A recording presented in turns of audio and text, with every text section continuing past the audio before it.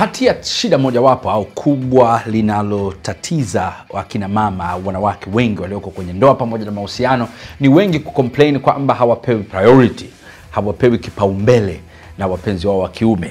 Na ukiuliza wanaume wengi wanasema mwenzangu anasema simpi kipaumbele. Na ni ukweli kwamba wanaume mara nyingine wanapotezea fulani priorities au vipaumbele vya wake zao. Na kwa nini? Wengi ninaoongea nao wanasema kwanza wengine hawavijui vile vipaumbele, hawavifahamu, lakini mara nyingine wale wanaovifahamu vichache wanaona ni ghali, gharama, ina take time, inaboa kuvifikia vile vipaumbele vyao. Kwa hiyo wanavipotezea. Kwa hiyo wanavipotezea kwa kutokujua na kuna wanavipotezea kwa kujua kabisa intentionally. Na bahati mbaya whether umepotezea kwa kujua, whether umepotezea kwa kutokujua, mwanamke au mke wako lazima atalaumu kwa sababu anajua haki yake. Anajua kitu ambacho unatakiwa umprioritize. Na bahati mbaya sana hili limekuwa tatizo la ndoa changa, ndoa za kati na hata ndoa za muda mrefu. Mwanamke anaamua tu kutulia na kuendelea kwa sababu anakosa priority. Nataka nikupe mambo matano au maeneo matano. Kwani niite maeneo matano ambayo kila mwanaume anapaswa kumpa kipaumbele mke wake. Kila mwanaume anapaswa kumweka mbele, kumtanguliza mke wake. Eneo la kwanza ni mke wako anapaswa kupewa kipaumbele dhidi ya ndugu zako. Napozungumza ndugu zako na maanisha wale wote ambao umeunganishwa nao katika damu, kaka, mjomba, shangazi, dada yako, kaka yako, wazazi wako vile vile ambao huyu mke wako anawaita wako zake.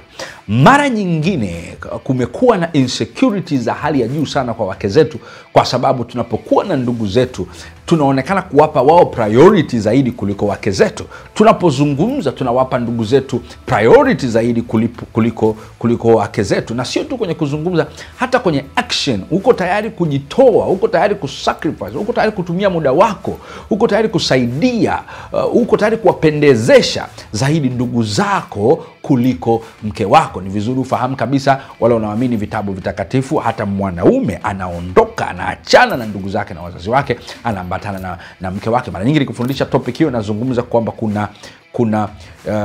kuna kudepart kutoka kwa ndugu zako, alafu kuna kucling, kuna departing and clinging, yani unatoka alafu unaungana. Sasa unavyoungana na huyu, mnavyoweka bondi na mwenzako, maana yake lazima awe priority yako. Kwa kwanza dhidi ya ndugu zako ni vizuri mke wako awe priority. Eneo la pili, kila mwanamke ana kiu ya kupewa kipaumbele dhidi ya marafiki ulionao.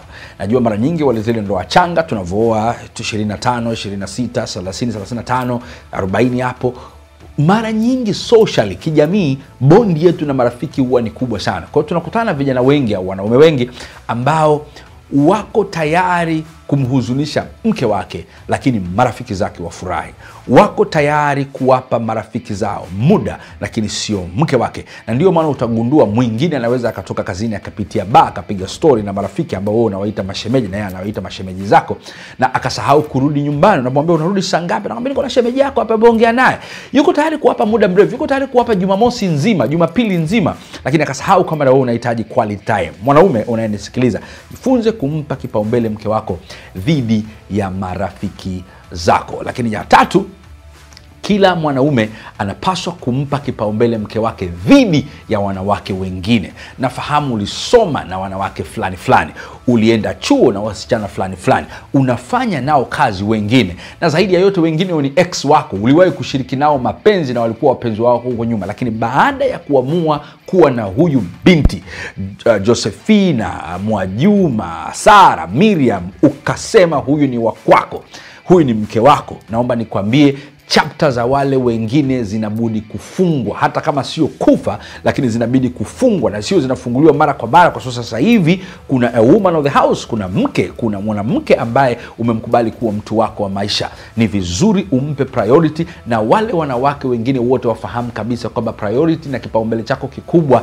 ni mke wako. Usiogope kumtaja, usiogope kumzungumza, usiogope kumention ukiwa nao, usiogope kumsifia, usiogope kusema mambo mazuri kuhusu kuhusu yeye. Kuna wanaume wengine wana shida kidogo kwenye akili zao, wakiwa na wanawake wengine wanaongea negatives za wake zao na wapenzi wao wa kike, wanafikiri kama ndio utapata ujiko kwa wanawake wengine. Lakini mwanamke mwenye akili mwingine anakudharau kwa sababu anaona kama unaweza kumshusha hadhi yule mwanamke unayempenda, basi inawezekana hata yeye unaweza kumshia hadhi wakati mwingine wowote. Mpe priority, mpe kipaumbele mke wako dhidi ya wanawake au kiumbe chochote kile cha kike. Lakini eneo lingine, eneo la 4 ni unastahili na unatakiwa kumpa priority mke wako kwenye muda wako.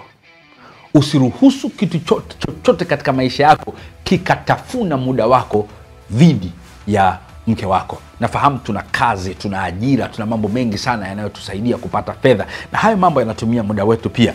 Lakini ruhusu mke wako aone kwamba unaonyesha effort, unaonyesha jitihada za dhati kuhakikisha kwamba unampatia muda.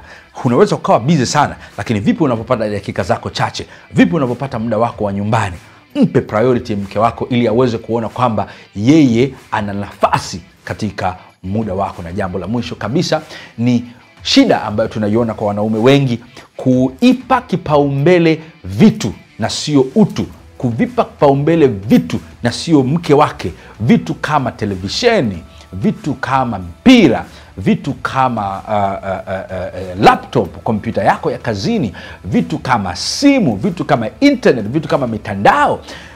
Wengi tumeweka muda na kuvipa priority kuliko mke wako. Unaweza kukuta watu wamekwenda sehemu wanakunywa chai, wanakunywa kinywaji chao au kahawa somewhere, mume yuko kwenye simu au mwingine ameshika simu muda mrefu kuliko kuongea au kuzungumza kitu na mpenzi wako. Wengine wanasema hatuna topic ya kuongea. Haiwezekani mnapendana mkakosa topic, mkakosa agenda kuzungumza.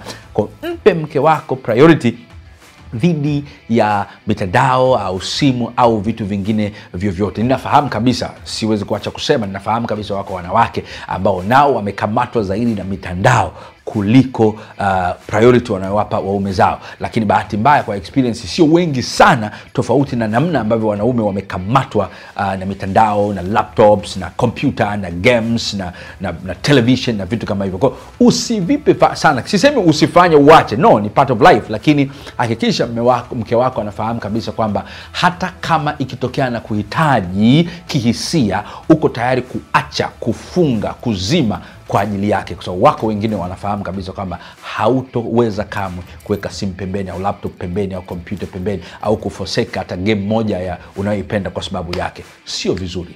Wake zetu wanahitaji priority kutoka kwetu. Mimi naitwa Dr. Chris Mauki.